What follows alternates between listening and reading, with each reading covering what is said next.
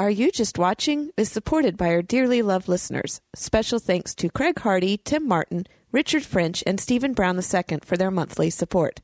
To help support Are You Just Watching, please go to patreon.com/areyoujustwatching. Show notes for this episode can be found at areyoujustwatching.com/67.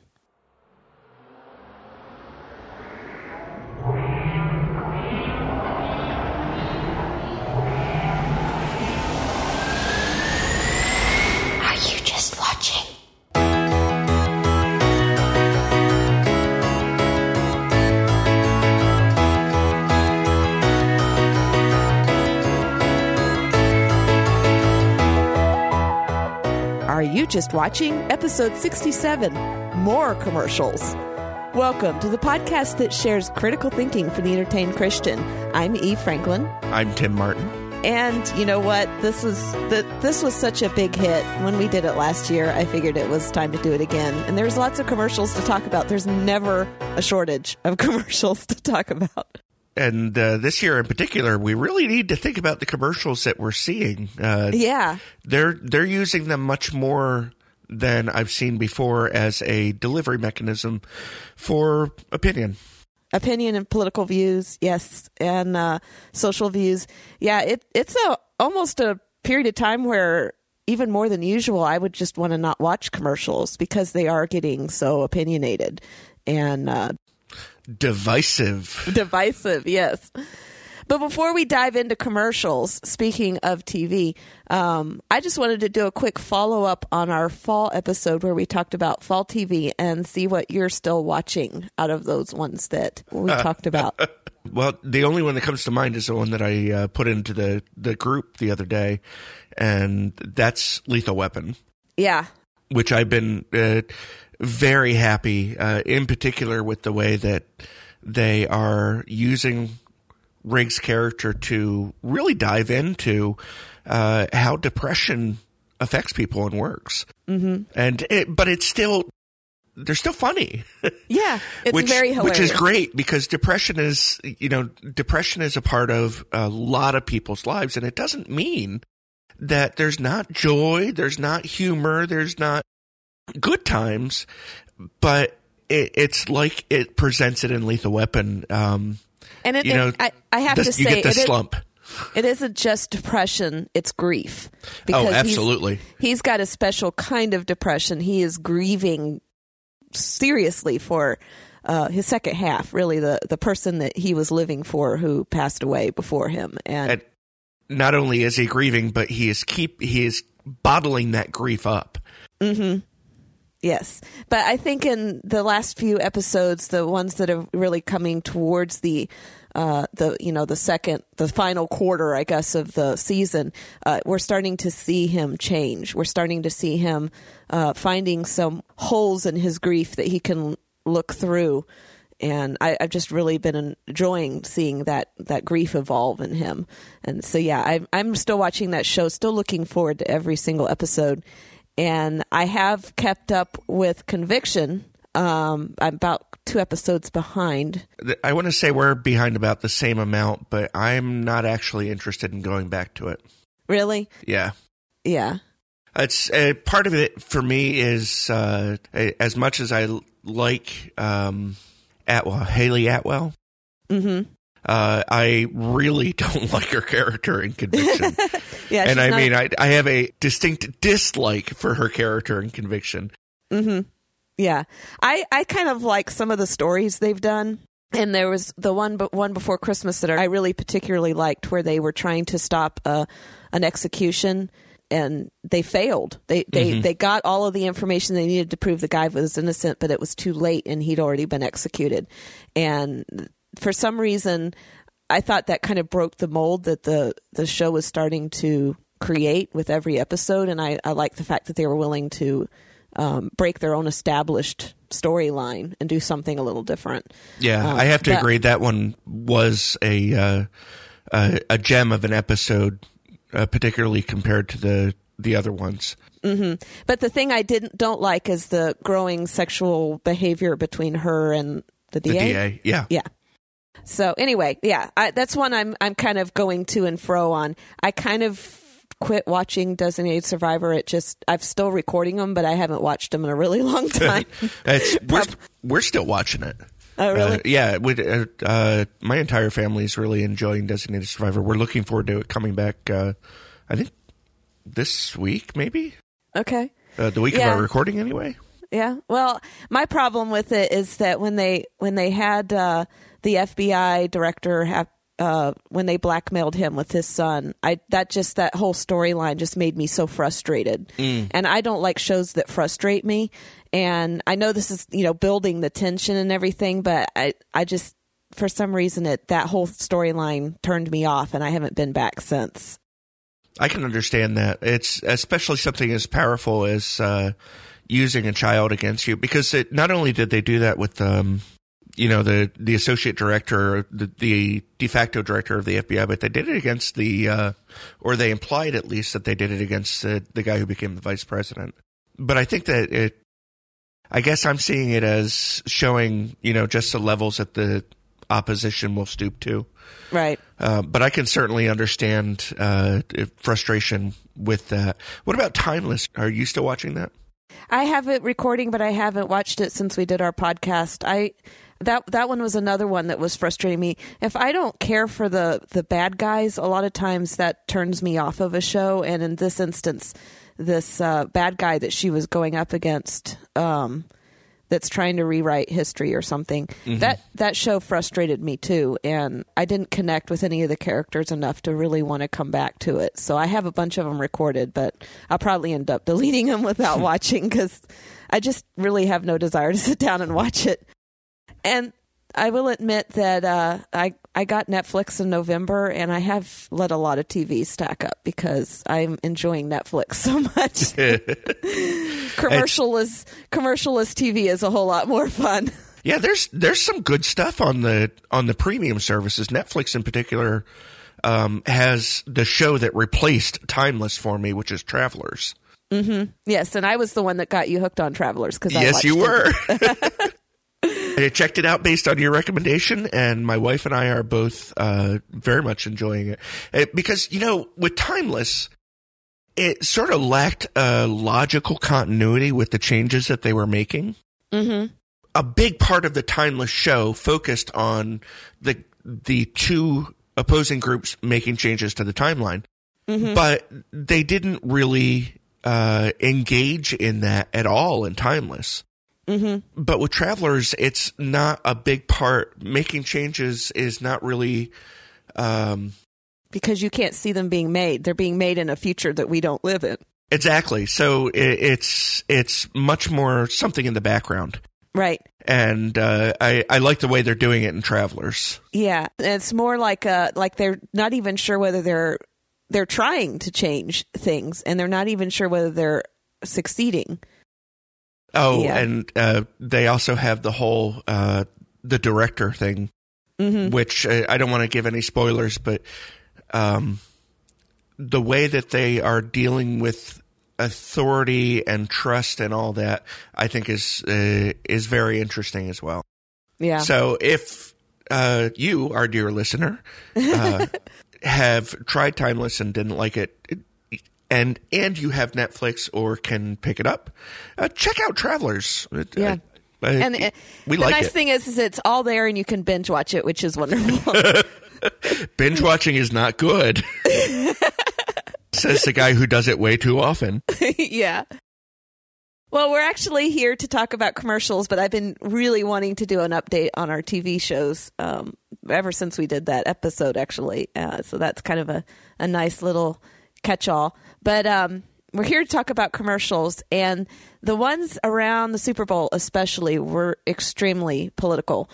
Tim actually listed out all of the commercials that he saw as you were watching the game. Is that how you did that? Oh, it's yeah. I recorded it all. I DVR'd it all, and then I went back and I fast forwarded through the game to grab the commercials so I could jot them down. And there really were a lot of them that were above middle of the line political. I guess is what you would say. Normally the commercials are they are made to have an impact.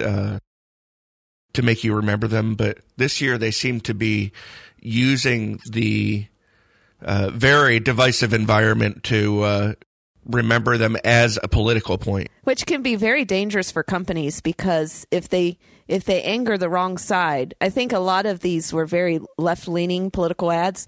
If they anger the wrong side, that could actually hurt them from a financial standpoint, because I think a lot of these advertisers may have forgotten that, a good segment of the country did vote for somebody they don't like. You know what? I think they probably have multiple ad agencies working multiple angles.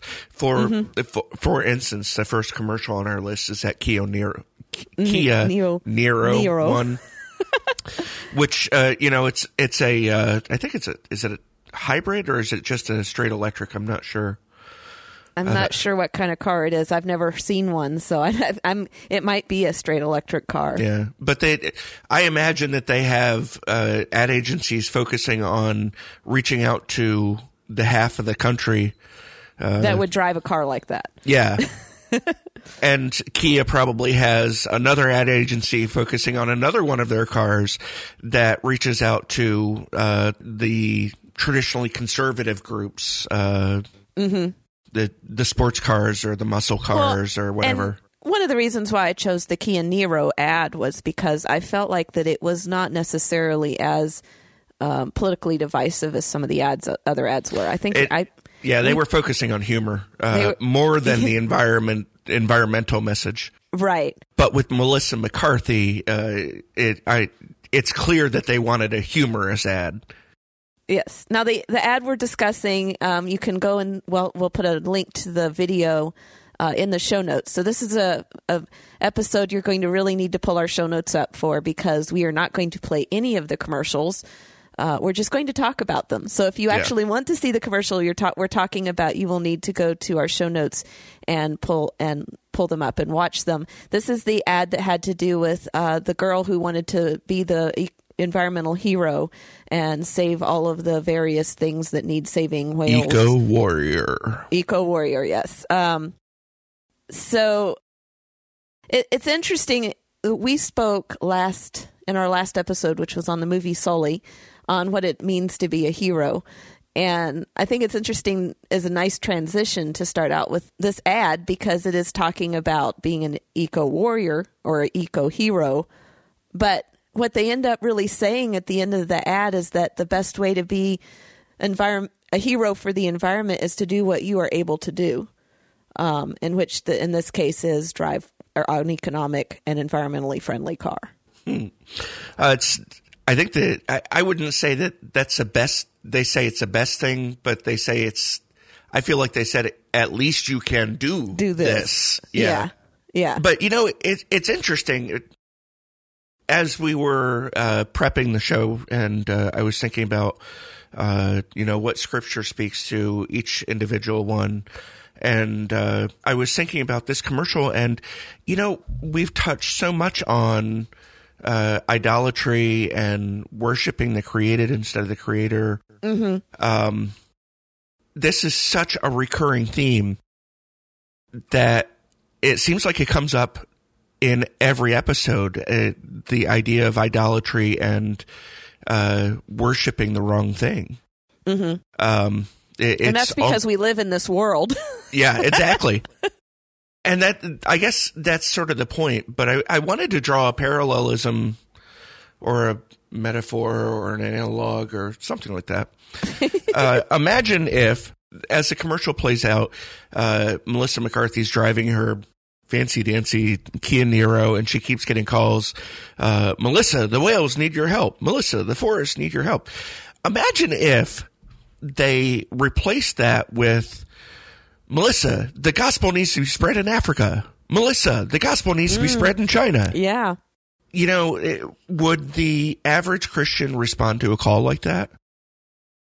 And I think that's worth thinking about as you watch this commercial. Because that's taking it from the idolatry of environmentalism, which has a basis in Scripture. Mm-hmm. Because we are the stewards of our environment. Oh, yes. But people have, like so many things, taken it too far. Mm-hmm. And frankly, it's even possible to take evangelism too far if you start placing the message above God, if that makes sense. Well, the message is God, but I think I understand where you're going with that, is that we can be intrusive and destructive instead of helpful in our attempts to spread the gospel. I know I've read numerous articles about short-term mission trips from churches that go into, or let's say, an orphanage in China somewhere, and they spend 1 week making these kids' lives wonderful, and then they go home, and those kids are devastated because the bonds that they formed with people that they thought actually loved them they just vanished. Yeah. And the end result was worse than if they had never come. So I think we have to be very careful with our missions, but I agree with you that, what if that call had been, the gospel needs to be heard here and the gospel needs to be heard here, because we are definitely living in a Western Christianized church that is no longer hearing the call that God gave us. And that was go into all the nations and preach the gospel. Yeah. So I love that parallel. Thanks for bringing that up. I like your emphasis on the orphanage thing, and I'd like to throw into our show notes a mission that is near and dear to my heart, which is Just One Opportunity. Good brother in Christ, Jorge Orzo, I think his last name is. I usually just interact with him on the first name. Mm-hmm. He works very, very closely with some villages in Nicaragua. And this is the kind of response that we should be getting when somebody calls us up on our Bluetooth phone and says, Melissa, Nicaragua needs your help. Mm-hmm.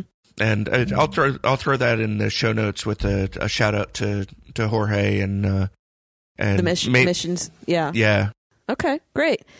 One last perspective on this commercial, and we're going to have to move through these really fast. We're going to have a 3-hour-long episode. One last thing that I thought of, this is really, putting a spin on the environmental movement, where these people are supposedly care so much about the environment.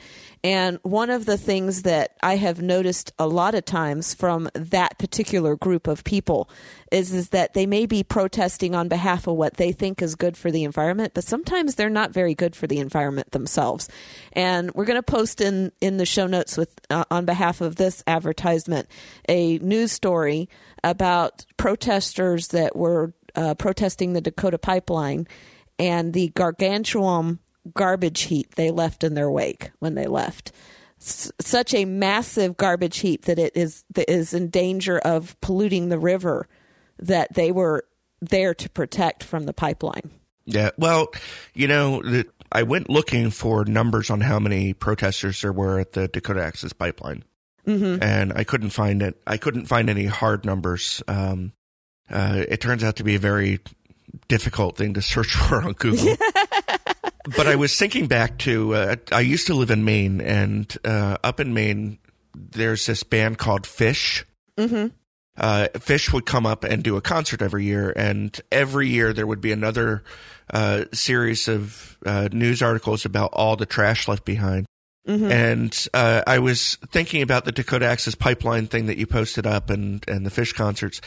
Did you know that the average American generates 4.3 pounds of trash per day? Yeah, and supposedly the environmentalists are trying to lessen that amount. Well, yeah, let's say they reduce that by half, which would be outstanding, right, as far as a reduction. And why didn't they take it out with them when they left? That's a good question.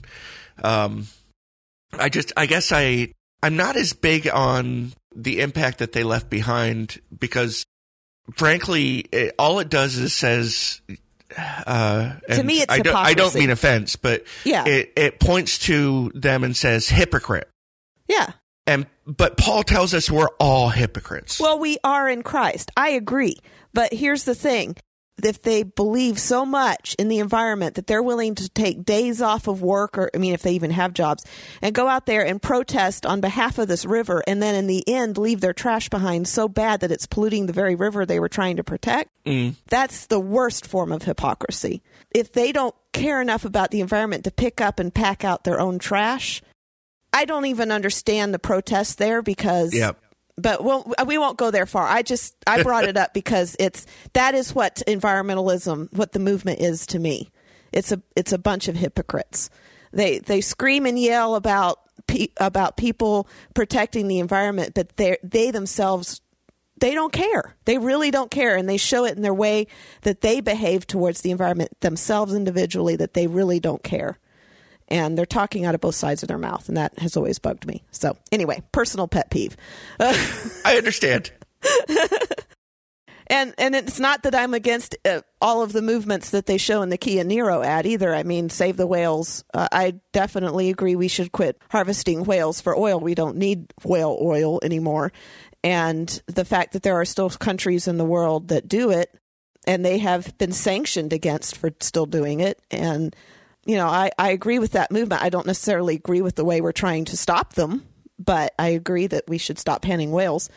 The trees, I'm not so much big about that. I mean, we harvest trees for paper and other products, and we plant, and almost, at least in the United States, I know for every tree they take down, they plant new ones. Yeah, they really are a renewable resource. It's a renewable resource. So saving a tree that's probably near the end of its lifespan anyway to me, is not a huge issue. So, yeah, rhinos. I think I remember hearing that there's actually more forest coverage today than there was at this point 40 years ago or something like that. Yeah. I think that the environmentalist movement does some good, but again, it's all about the extremes.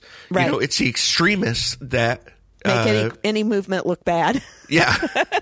just like extreme environmentalists can make the environmentalism look bad, so too can extreme fundamentalists. Trying to remember the name of that church. They protest the soldiers' funerals. Oh yeah. I try to strike them from my brain because. And rightfully so. They are so unchristian that people use them to represent Christianity really bugs me. But yeah. So it's, you know, we don't want to paint everybody with the same brush except to say all have sinned. Right. And fall short of the glory of God. Yes. Well, the next ad on our list is from... Wait, we have more ads? We have more ads, yeah. We can't spend 30 minutes on each one either, so we have to move it along. So the next ad on the list is one that actually didn't play in the Super Bowl. And I brought it to your attention just a few days ago, like a week ago or so. Mm-hmm. Yeah. Because it actually highlighted a point that I wanted to draw to the forefront, which was how sinful behavior is normalized in society today, and specifically sinful behavior. The one I'm referring to is homosexuality and the acceptance of homosexuality. Now, I want to start out first by saying there are Christians out there, probably hundreds or thousands of Christians out there who struggle with homosexual thoughts and temptations. There are hundreds and thousands of millions. In fact, every Christian struggles with some kind of sinful thought or symptom. Well, absolutely. It's part of being human, right? And striving towards holiness, striving and growing in sanctification. That said, I 100% believe that homosexual behavior is sinful, that God abhors it, and that it is an abomination before God and a violation of his plan for creation. Right. It is a result of fallen man. It is a result of sin in this world. I mean, it does not make the people who are lost in that behavior, it does not make them unforgivable and unlovable. Absolutely not. God can rescue them and turn them into beautiful creations, just like he can any sinful. It's not an unforgivable sin. Let's put it that way. Exactly. And I think a lot of Christians treat it today like an unforgivable sin, and it is not. Yeah. And there are Christians out there who disagree with me. They think that it's natural. That my scriptural interpretation, that the one that I ascribe to is mistaken. And that that the Bible was speaking to specific cultural practices in a specific set of time. I understand that, and they're wrong, but I understand what they're saying. Right. So jump forward 2,000 years, or 1,950 years to today, and you have this huge media battle over homosexuality. And we've talked before about the Supreme Court decision on homosexual marriage and how they painted the White House with the rainbow flag colors. And, that just, when that happened, it broke my heart. Because even though I'm a moderate conservative Republican, I still actually like the Obamas as a family and Barack Obama as a person. I think he seems like he's a good guy who just is mistaken on some things. And when they use the lights to color the White House, it felt like a slap in the face to people who are trying to uphold to biblical values. So, since that Supreme Court decision, the people who support homosexual activity as being perfectly fine and acceptable, and most importantly, as a protected class, they seem to have just accepted victory, and everything seems to be going forward now. As they just moved on to the next thing. It's not, they've accepted victory on the homosexuality, and now they're moved on to the next thing. It's that slippery slope that as Christians we were always talking about. It's like once you normalize one thing and warning against, once you normalize one thing, then the next thing on the list that's what at the time was just horrific, and they say, oh no, this would never apply to them. That's the next thing on the list that now is being normalized. So they just move on to the next thing. So this Delta ad is, I think it's called the 4 a.m. ad, and what it shows is a whole bunch of people getting up in the morning, getting ready, and leaving on a business trip. And it's so subtle in this ad, but one of the couples that they show is a homosexual couple. Yeah, a man getting ready, and there's a man in the bed. Exactly. Yes. There's a man in the bed, and he's, trying not to wake him. And you know what? I didn't catch it. I think I watched the commercial 2 or 3 times because you had sent me the ad, the reference to the ad saying this was the one you wanted to use for homosexuality. And I watched them like, where's the homosexuality? I don't see the homosexuality. I had to go down in the comments in YouTube to find out where it was. And because I completely missed it. If you blink, you will miss it. It's so not highlighted. I mean, it's just so normal, so subliminal that it's just part of the ad. And there was actually a commercial during the Super Bowl, which they never actually said the brand that they were advertising for. It was just that symbol at the end of the commercial for Airbnb. And the commercial opens with basically it's people coming home. And the first house that they picture in this commercial has this big rainbow flag hanging from the eaves of the house. And in that same commercial, they show a man walking through a threshold, and that threshold has the mezuzah on it, which is the little case with the square with the prayer from the Torah in it for the home. So that they were in that commercial, they were basically putting faith and homosexuality together, acceptance, together, and that is really bugging me, the way that they're doing that. And the media, and in this case, the people who make the commercials, they've normalized it. They have equated homosexuality to the protected class, and this is something that has been tearing at me personally for I would say probably a couple years now, that if you're against homosexuality, you are the same as somebody who was racist in the 50s or misogynist in the 20s. That not only are you not with the times and not on the right side of history. They love that word, the bigot word that they keep throwing at us, which I hate that word. Yeah, and now I'm going to throw the curveball out, and that's that I am wrong to let this bug me so much. I'm failing as a Christian. I'm failing God. I'm failing myself, and I'm failing my brothers and sisters in Christ, because we are commanded. We're told in 1 Peter to humble ourselves.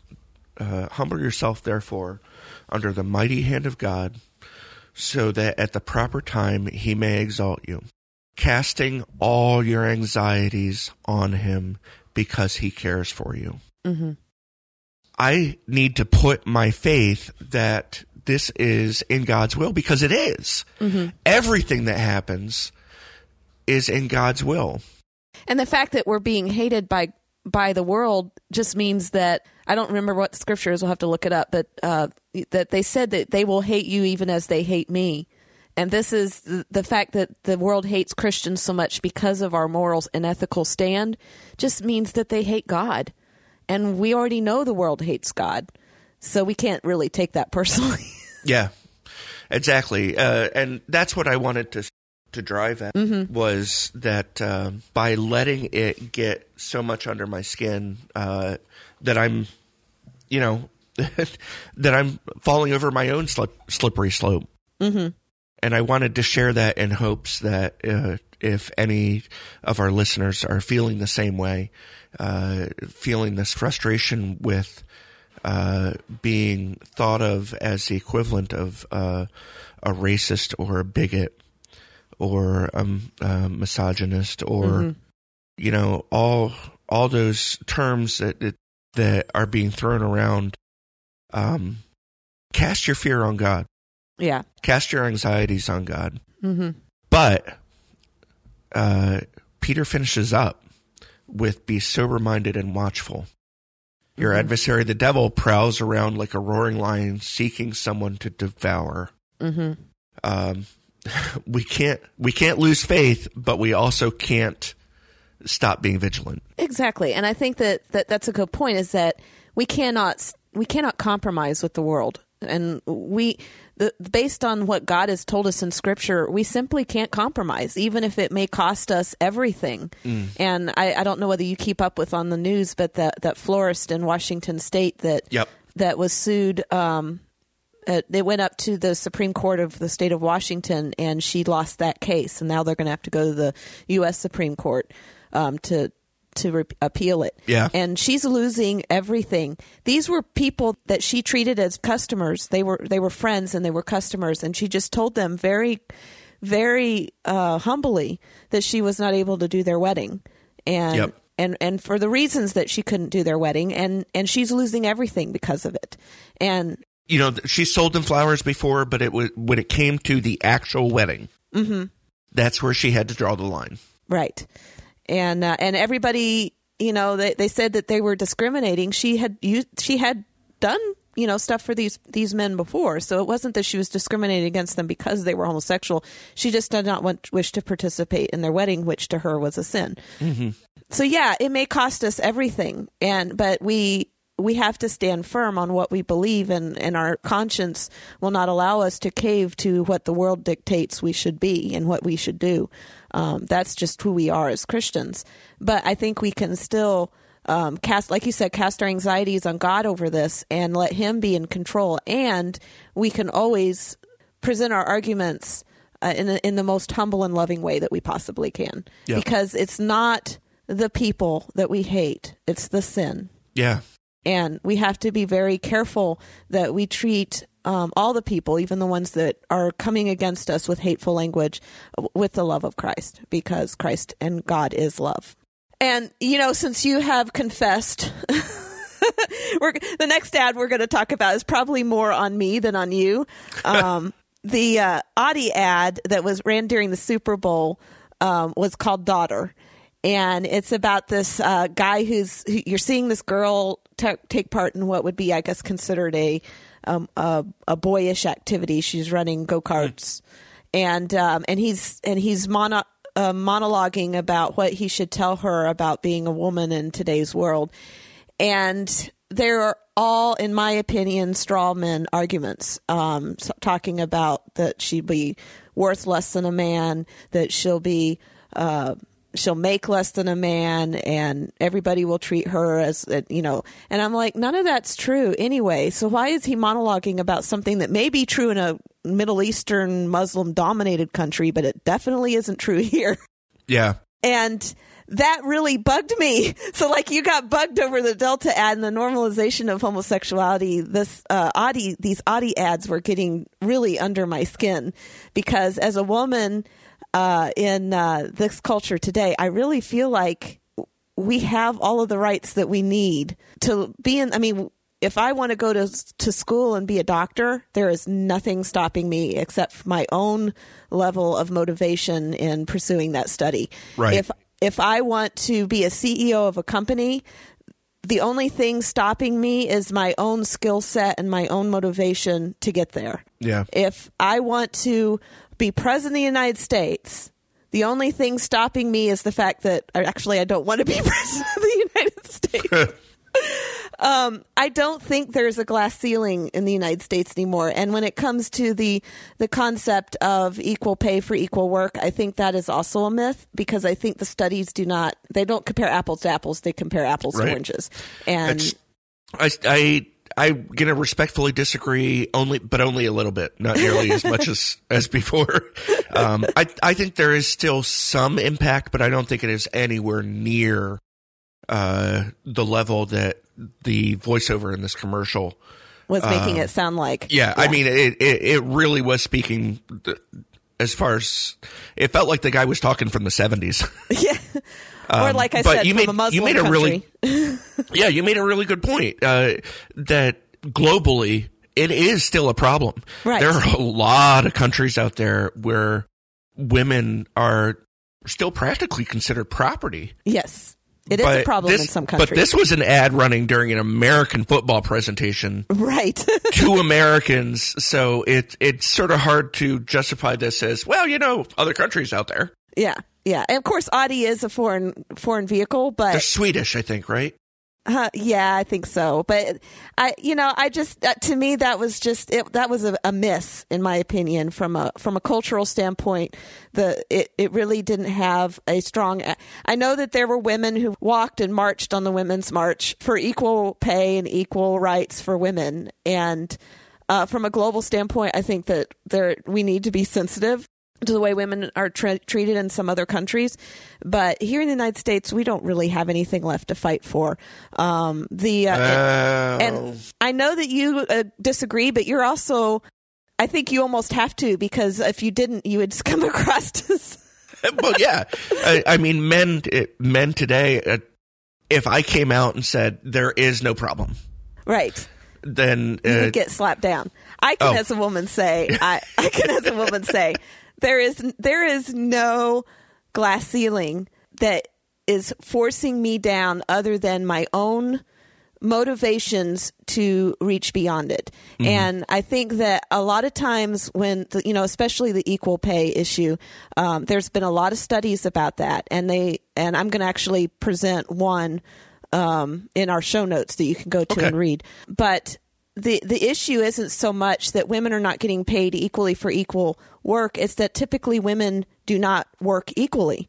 So they either pick part-time jobs that don't pay as much, or they take more time off, or they just simply don't pursue the bigger paying careers because of family obligations or whatever. So it's motivation. It's what women are motivated to do. And what this one I'm going to show is that when women compete on the same level as men, typically they actually make more money. But it's a motivation thing. They have to be able to willing to compromise and give up some other things in their lives in order to do that. Men are usually career oriented, so they go straight at a career. And they make money on a career where women have, relationships and family and other obligations that distract them from career. But if they go after a career with the same motivation and skill set that a man does, typically they make more money than the man. So I think it's not an apples to apples comparison when we talk about whether women make more money or not. Okay. And I think that has been shown here in the United States to be true. Now, whether it's true in another country, I can't tell you because I don't live in another country. This is the country I live in. I am an independent, career-oriented, single female, and I make as much as I need to make. And if I were motivated to do more, there are opportunities for me to climb the ladder. I just am very happy where I am. Okay. There is no glass ceiling in my life. So when I hear people talk about this mythical glass ceiling, it's like, that's just your motivation level. I mean, there was an era when women could not go down certain career paths because they were not able to. Nowadays, it's all based on your skill set and your motivation level. If you want to do anything with your life, you are able to, but you have to have the skill set and you have to have the motivation to pursue it. Okay. The soapbox commercial was not the only Audi commercial to play during the Super Bowl. Tell us about the other one. Well, this is actually the other one that I put down, and this is one I didn't have as much of a soapbox against, but this one actually ran during the Christmas holidays. It's called Let's Change the Game, and this is one where it shows a toy store, which makes sense that it was running during the holidays, and the lights go out and all the toys come alive. It's a very Toy Story kind of storyline to the commercial. And the princess is stuck in her carriage and there's no horses on it, and she's upset because the carriage won't move. And so she looks across and there's this toy car across the aisle. So she and the toy car meet up and she gets to drive all over the store and having the time of her life. And it just happens to be a little model of an Audi vehicle. Imagine that. Imagine that in an Audi ad. And then the lights come on and all of the toys are frozen in whatever place they are. And just like in the Toy Story, and a little boy comes down the aisle and finds the car and he loves it. And the mom says, "Oh, these toys don't go together." And she takes the doll out and puts the doll back on the shelf. And then the little boy takes the doll back as he's leaving. He doesn't mind. He wanted to play with the doll too. Yeah, absolutely. As any person who grew up with, as any male who grew up with a similarly aged female sibling can tell you, playing with dolls is perfectly acceptable. Right. And playing with cars is perfectly acceptable with girls. Exactly. I was always stealing my brother's toys when I was growing up. And I don't understand this whole stereotyping gender thing that we've got going on where they're saying that if you're a girl and you don't like pink and dolls, that somehow you're less of a girl. And that seems to me what this whole transgender thing is saying, is that it's okay to not be a girl. I'm like, but why does not preferring stereotyped, social constructed, this is what you'd play with when you're a girl, things make you less of a girl? Exactly. And it really is artificial. It is. It's completely artificial. And we've created these social constructs, and then we're telling children that if they don't meet these social constructs, then they obviously have gender confusion and they need to change their gender. And I think we're just creating more confusion because I didn't play with dolls when I was a girl. I hated dolls. I wanted to play with horses and cars and trucks and run around outside like a tomboy. And I'm still a girl. And I can't stand pink. Well, wait a minute. Isn't there that part in Exodus where it's like the 11th or 12th commandment where God says, "Thou shalt not let your children play with non-gender specific toys"? I guess so. There's some insights. It must be in somebody's Bible. Yeah, exactly. It's not in my Bible. We really do need to as a society, we need to stick to the biblical definitions of gender roles, but we don't need to be adding to it. No. I'll have to look up the scripture reference for the show notes, but it really comes back to don't add to or take away from the gospel. Exactly. And it's interesting because when I had my interview with an atheist back end of last summer. One of the questions that we got into a discussion over was biblical roles of gender, because according to atheists, somehow or another, when you become a Christian, you become barefoot, pregnant, and stuck in the kitchen. And I don't know where they got that idea about Christian women, but it seems to be very prevalent among the non-Christian society that that's what Christian men expect their women to be. And it's not biblical, and it's not represented in the Christian church, at least in the Western world. There are some societal pressures in other countries that may make it appear that way for women. But I would say of all of the religions, and I put religions in quotes because I don't consider Christianity a religion. I consider it a faith and a relationship. But I know other people outside of Christianity looking in think it is a religion like all the other religions. It is the most equalizing faith there is, because in Christ we have male or female, no matter what shade of brown your skin is, no matter what part of the world you come from, no matter who your parents are, no matter where you were raised, no matter what social class you're a part of, you are equal in Christ, because we are all sinners and we can all obtain the same salvation in equal parts before God. And when we accept the salvation that Christ offers us as a free gift, we become co-heirs in Christ. We are all equal. And it's the great equalizer. I was like, why are we struggling so much for social justice when all we need is Christ? Because it equals everything out. The problem is that society is taking the complete wrong meaning of equal. Society is saying equality means I can do everything that you can do, and vice versa. But that's not the case, and it's certainly not supported by Scripture. No. That'd be like us going to God and saying, well, you know what? We can do it. Don't worry about it. It's the relationship between men and women is not, it's supposed to be complementary. It's supposed to be symbolic and representative, because I don't think those are actual synonyms of the marriage between Christ and the church. Exactly. And we all have roles. I mean, we have biblical roles. God gave women a biblical role and men a biblical role. And to some people looking in, because of the way he defined marriage, it looks like women are inferior, but we are not, because we have to acknowledge a head. Just as the church has the head in Christ, in a marriage, the man is the one who makes the final decision. That doesn't mean the man doesn't listen to the woman and his wife and understand what her point of view is. But from a biblical marriage standpoint, the final decision rests with him. And if he is not considering his wife's opinion, then he's not fulfilling his role as the lover of his wife, because he is supposed to love her enough to lay down his life for her. So none of his personal feelings and considerations should ever be taken into effect when he's making decisions that infect his wife. Right. So it goes both ways, because Christ laid down his life for the church, and the church is the wife in a represented as a wife in a marriage, and the man is representative of Christ. They have to love their wives enough to give up their own personal feelings and needs on behalf of their wives. And the wife has to respect and be willing to accept her husband's decisions. That doesn't mean the wife is inferior. It just means she has a biblical role. Exactly. All right. We beat that horse, didn't we? Yeah. Let's move on to the next one. Speaking of relationships.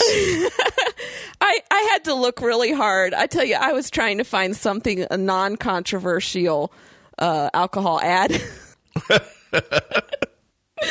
There was one called Ghost Spuds, and I'm not sure whether it actually ran during the Super Bowl, but it is a newer ad.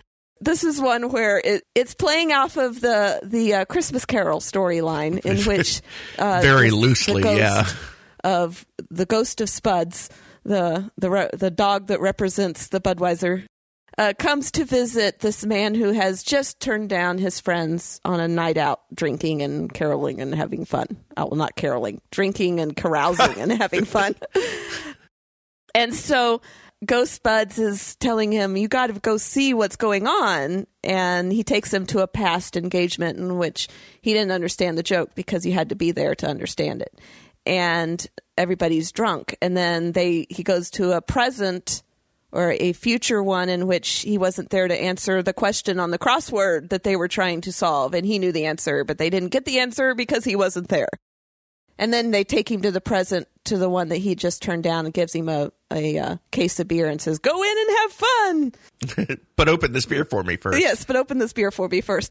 To me, I think that this is an indication of, and this is not the way all the world is, but this is definitely the way a lot of the world is, that they have to loosen themselves up with recreational drugs in order to have fun with each other.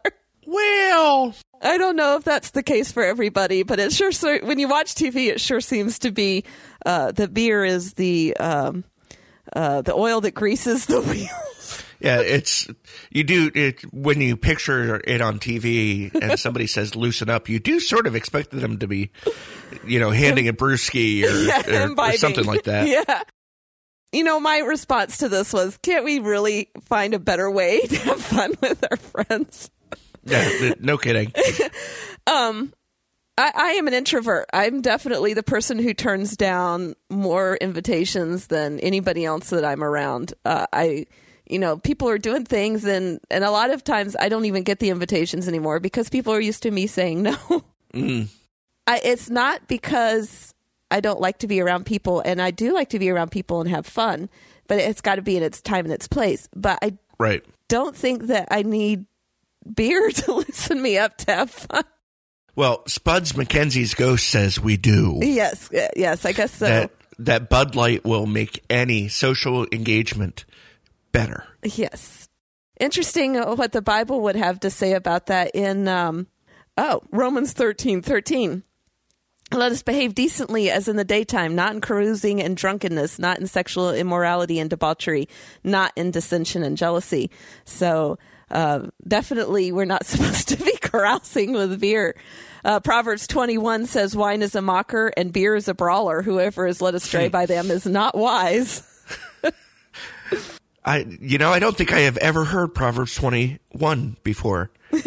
Wine is a mocker and beer is a brawler. Whoever is led astray by them is not wise. I like that one. Yeah. And then Ephesians 5:18 says, do not get drunk on wine, which leads to debauchery. Instead, be filled with the Spirit. Now, I do want to point out that just drinking is not. No. And I'm going to get to that. I'm getting to that. This is all talking about drunken behavior. And it's interesting, Ephesians 5:18, the whole instead be filled with the Spirit. You know what was said about the men on the day of Pentecost in Jerusalem? If you go back to Acts and look, when they get filled with the Spirit, everybody says, how can they be already drunk? It's still early in the day. So, yes, it's interesting that was pulled up. It says instead be filled with the Spirit, because on the day of Pentecost, that they were filled with the Spirit instead of wine. But yeah, you get these sects of Christians who believe that anything alcohol is instantly sinful. It's like that whole idea of fire, that people think fire is evil, but fire is also a tool. And it can be used to burn down a house, or it can be used to light a fire that keeps you warm. So alcohol, actually, scripturally, you cannot hold the point of view that alcohol is an evil in and of itself. Because when you read all of these, it's all talking about imbibing in excess. And there are actual scriptures. In fact, the wine that is used to represent Christ in the communion is an alcoholic beverage. And in 1 Timothy, Paul tells Timothy to stop drinking water and take a little wine for his stomach. And that's in 1 Timothy 5:23. Wine has alcoholic beverages have medicinal capabilities. They also clean water. In a lot of cultures, in a lot of places, especially today, the water is unsafe to drink. And so you have to drink alcohol at meals because it's the only safe fluid to drink with your meal. Yeah. But you're not supposed to drink it. My dad used to say he grew up in part of his teenage years in Germany, and men would go to the bar in the evenings and socialize. And their version of socializing was not drinking beer after beer after beer, which is what they were kind of showing in this commercial. But they would get a stein of beer and they would sip it all night. They would make one stein of beer last for the entire night. And he says, it's Americans that drink to get drunk. Everybody else in the world, unless they're an alcoholic, it's just a social thing. Yeah. And I don't think that there's anything in the scripture that says that you shouldn't ever touch alcohol, ever, or you're going to hell. I mean, there's a lot of... that would be a very hard case to sell, right, given that we have Christ drinking wine. Yes, and making wine out of water. Oh, yeah, good point. I don't know how I forgot that one. So yeah, I would probably go step on a few toes by bringing all of that up, but thought that would be interesting to talk about the biblical perspective on alcohol in regards to social occasions, which hopefully you are not getting together with your friends and getting drunk, but it's probably okay to sip a beer. I'm not going to be the first to tell you not to. Now, if you are going to go to a party and get drunk, you need this next ad. I liked this one. I haven't seen these in real life yet, but I really like the ad. Yeah. Now Tostitos put out an ad, and I don't like you said, we actually haven't seen it run. We only saw it online, but it's more of a public service announcement against driving drunk than it is an ad for Tostitos. And I really appreciate that they are putting their money into action here, because what it does is it's telling about people who have been killed driving drunk after the game. And then it says Tostitos has created a bag where if you breathe on it, it will tell you if you're drunk or not. And if you are drunk, it'll give you an Uber code for $10 off an Uber ride. And I thought that was amazing, because you go and eat your Tostitos while you're at the bar getting drunk, and then you get Tostitos is actually paying you to get an Uber ride home. Yeah, and it's not even getting drunk like the way that we picture getting drunk. Right. But getting impaired by the alcohol. Right. Because you have the rule about 3 beers or whatever, but it really all is about body weight and what have you. Mm-hmm. And they did say that you wouldn't use it as a breathalyzer. Exactly. It would definitely warn you that you are possibly impaired too much to drive. Yeah, I'm going to go. I want to go out and find one of these Tostitos bags now. I would never get the code because I don't drink alcohol. Yeah, it's sort of hard to fake that part. Yeah.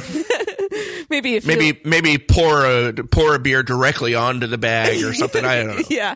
Yeah, but I think that of all of the social justice ads and the political ads that were going on, to me, this meant a whole lot more, because it's a company that's literally putting to action active concern for people. Yeah.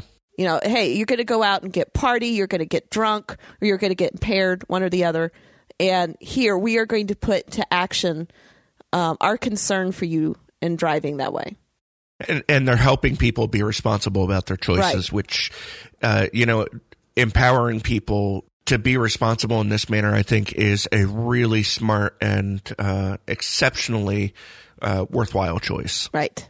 And I hope that they start playing that ad everywhere, because, of course, like you said, we have to see whether we actually see those Tostitos bags around somewhere. Yeah, exactly. Maybe they're only served at bars.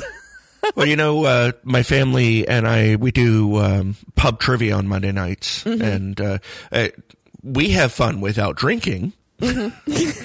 But maybe I'll ask at the bar if the bartender has ever seen these bags. It should be interesting. Mm-hmm. Yeah, that would be interesting. And to end off the episode, I wanted to do something a little lighthearted and fun. It actually took me a while to find, though these did run during the Super Bowl, so there were some fun ads out there. Avocados from Mexico ran a couple of comedic ads. One of them was called Aliens. Oh, yeah. And the Aliens ad is you're seeing like this museum of humanity, and there's aliens being guided through. And one of the funniest ads I think I've seen in a long time, because they first come across the cube of Rubik. They used to think it was unsolvable. And the little alien boy says, what, did they not have brains? And he says, simple ones. And then there was the 21st century torture device, which turns out to be an airline seat that they would get strapped into for hours. How did they stand it? They're not exclusive, torture device, airline seat. I mean, they're not mutually exclusive. It is a torture device. I'm going to be in one next weekend, so... Good luck. Luckily not for hours and hours and hours, just a couple-hour flight. But yeah, thought that was pretty entertaining. And then the next thing is emojis. Their alphabet was emojis, using a few simple characters to express their limited ability to express their limited expression set. And then the white and gold dress that caused a civil war.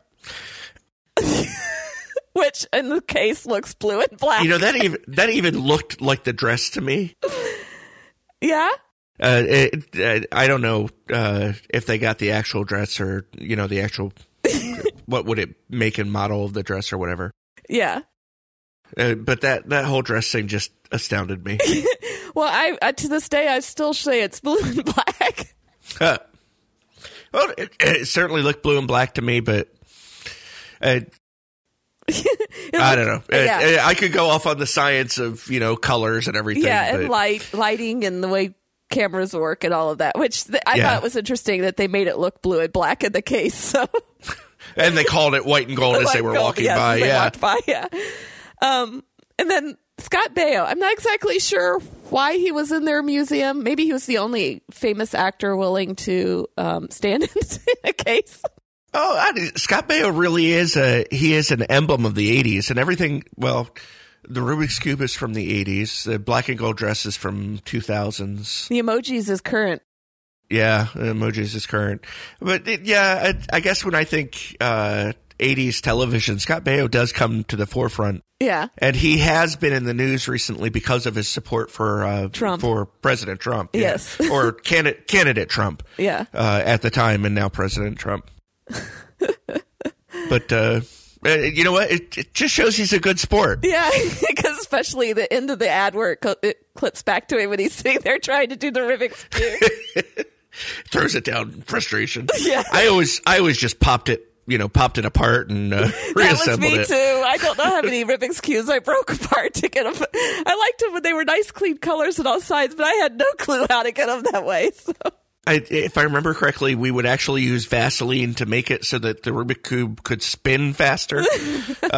Because my brother would solve it. I would just disassemble it. Yeah. Yeah. I was the disassembler too. Though I did find that they now have instructions online for how to solve the Rubik's Cube. And I followed them and I was able to solve it, but it took me a while. You can solve it? I thought it was unsolvable. No, that's only if you have simple brain. Oh. Well, good. I don't know. That's what they said in the commercial. Yeah. I don't know whether there's really a Christian worldview application for this ad. I just had a lot of fun with it. It's funny. That works for me. Yeah. It was a good way to end this discussion because I didn't want to end on this really sour, heavy note, which a lot of those ads were very sour and heavy. So, yeah, I mean, it's okay to have fun. I think as Christians, we're allowed to have fun, and we're not stuck in the muds. We're not incapable of humor. I think God's capable of humor. I think when you read through Scripture, there are a lot of instances where you see that God has a sense of humor. Yes. And we were created after him in his image, so therefore we also have a sense of humor. I especially always thought that the Zacchaeus story was pretty funny, about Zacchaeus being called down from a tree because he had climbed up to see Jesus passing by. But there's humor in the Bible. Yeah. So yeah, it's okay to laugh and have fun and at our own expense, which is really what this ad does. It was also interesting to me that it was showing kind of what pop culture would say about us. I mean, if we look at our society from an external point of view and try to make sense of it, could we? I mean, could like we? the future museums and stuff like that. It's like looking back on us, could they make sense of our culture? Because it really is nonsensical sometimes. Well, we would love to hear what you have to say. There were more commercials than we could possibly deal with in a single episode. In fact, I believe we'll be posting some of them in our new Facebook discussion group. We do hope that you would join us there. You do have to ask to join because it's a closed group, but don't let that turn you off. We will accept you. You just have to ask to join. That's so that our stuff that we post there doesn't go public. So we would really like you to click on our show notes or even just search for Are You Just Watching on Facebook. Two things will come up, a group, which is the discussion group we're talking about, and our page. So you don't even need us to get a URL from our show notes. All you have to do is go to Facebook and look for us, and you can find us. So please come join our discussion group. We're going to post some of the videos of some of the commercials we didn't talk about and kind of get some people talking about them, because we'd be curious to know what you have to say. Some of them were very political. Yeah, and some of them spoke specifically to questions of a very current political nature, like immigration. Immigration, yes. So you can comment on our show notes at areyoujustwatching.com/67. You can call us at 903-231-2221 and leave a voicemail. You can email us at feedback@areyoujustwatching.com. Join our discussion group, as I just said. Subscribe, rate, and review in iTunes. We really like reviews. You can follow me on Twitter at efranklin. And you can follow me on Twitter at Rencheple, RENCHEPLE. Share us on Facebook. Let people know that we're out there, and you might help us get new listeners, because I know right now the whole fad is like the live videos on Facebooks, and unfortunately Tim and I will probably never do that. We live in two separate places, which makes live feed very difficult. And also, we both have faces for radio. Or at least I do. I can't speak for Tim. I know I do. Not only do I have a face for radio, but I have a voice for print. Oh, no, you have a nice voice. So, anyway, all that aside, you probably won't be joining the fad of live video, but we do want to be shared on Facebook, because that's where the audiences are. You know, a lot of podcasts do those extras, and Daniel has, with Noodle MX, he's mentioned it a couple times too. Mm-hmm. I'd really be interested in hearing what people would like to see from us as far as extras or, supports or something like that. Something just for supporters, maybe. I'd love to get some ideas on that. I think that would be interesting feedback too. Yeah, and we did get more support on Patreon. We do want you to support us on Patreon. You don't have to be called out at the beginning. In fact, the one that we got this last month, he actually did not want anything. He just wanted to give us money, which we like the money. Thank you. No, that makes us sound greedy. We use the money to increase our quality of our podcast and to be able to afford to go to movies and buy DVDs. So we will only use that money for the podcast. So if you could support us, we'd highly appreciate it. Go to patreon.com/areyoujustwatching and consider giving us a small monthly gift. We would very much appreciate it. I think that concludes this discussion. Yep, I agree. And we thank you so much for listening to our podcast. I'm Eve Franklin. I'm Tim Martin. Thanks for listening.